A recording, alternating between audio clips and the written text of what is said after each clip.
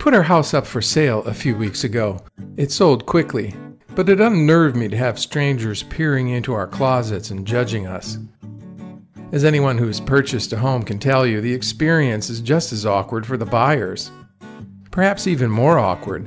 Buying a house is a little like getting engaged after a round of speed dating. You spend a few minutes with the object of your desire, frantically trying to gauge what its bones really look like under all that makeup. Then, with fingers crossed, you commit your life and fortune to it. The experience brought to mind all the houses I've lived in over the years. Each has been good in its way, a testimony to God's provision for me, but I haven't always felt the same about every place. I've loved some, and some I haven't liked at all. The difference between them was not due to aesthetics alone, although beauty does often play a role in the way we feel about the places where we live. Nor do I think the comfort of a home is entirely a function of its design. Design is important, of course. The old architectural dictum which says that form follows function is true, but there is more to a home than merely organizing and decorating space. The difference between space and place is lived experience. But after residing in our current community for almost 2 decades, I realize that it is only space to me. I leave it without feeling any great sense of loss, at least not yet. I suspect that once I've moved, I will discover that I'm more bonded to the house, the neighborhood, and the city than I knew. As theologian Gilbert Mailander has observed, we are creatures of place and time. We shape the spaces in which we live, marking them to suit our tastes and our personalities, and they in turn shape us both for good and for ill. The habits of life that we practice while living there become familiar and offer a kind of comfort, even if we don't especially like the area. Happy experiences are engraved on our memory, while the things we suffer leave scars.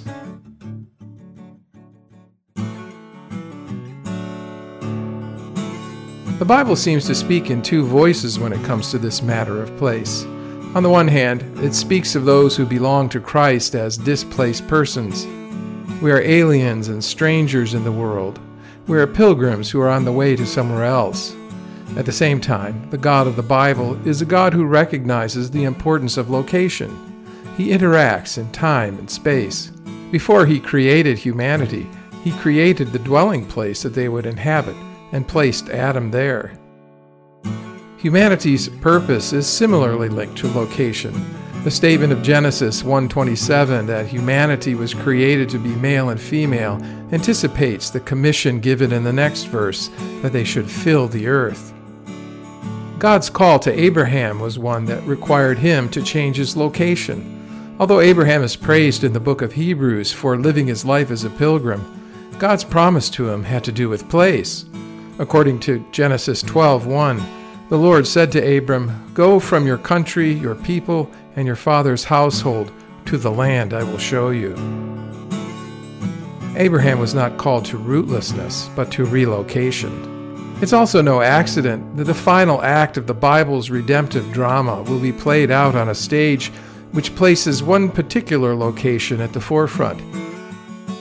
Scripture calls Jerusalem the place where God chose to put his name. What does this mean for us in the here and now? It means that we are pilgrims like Abraham, but we are also rooted. It means that we have been designed by God to be in place. I realize now, perhaps too late, that I've lived most of my adult life in ways that fail to acknowledge this fundamental dimension of human design. That is to say, I've lived my life in a hurry, moving through the world as if it were little more than a space that I passed through on my way to somewhere else. I've lived a life without roots to any particular locale. Some of this has been a function of my vocation. The call of God drew me away from my home and my family when I was in my 20s. But these days, I wonder if there were other, less noble reasons for the sense of detachment I so often feel. I was a pilgrim, but I sometimes wonder if I wasn't also in flight, not only from my family of origin, but perhaps even from myself.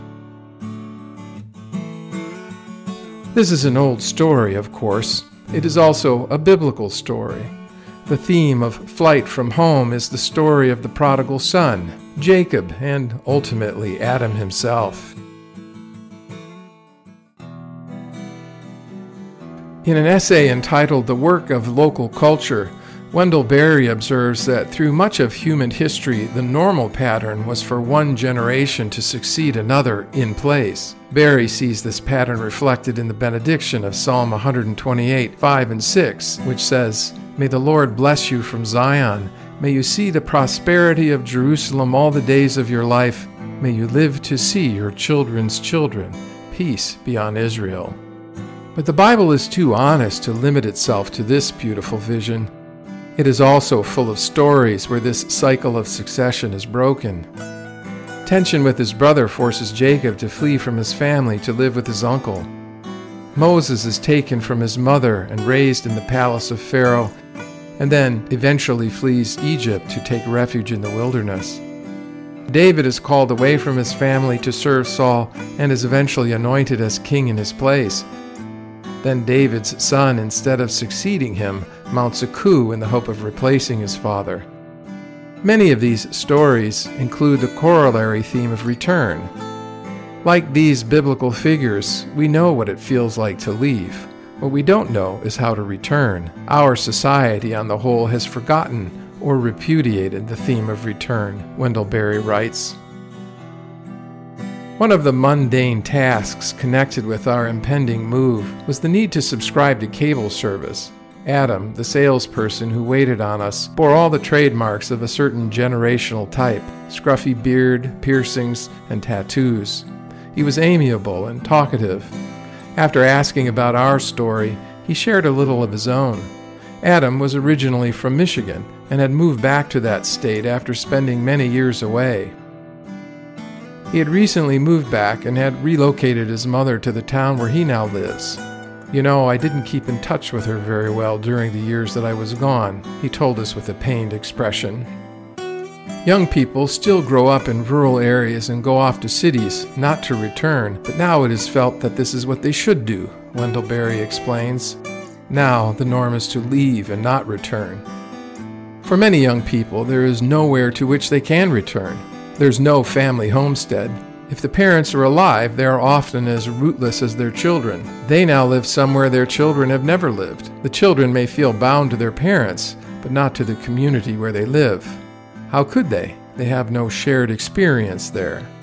They possess no cherished or even dreaded memories of it. The children may visit, but they do not go home. They cannot go home because home no longer exists. A couple of years ago, I drove by the house where I grew up.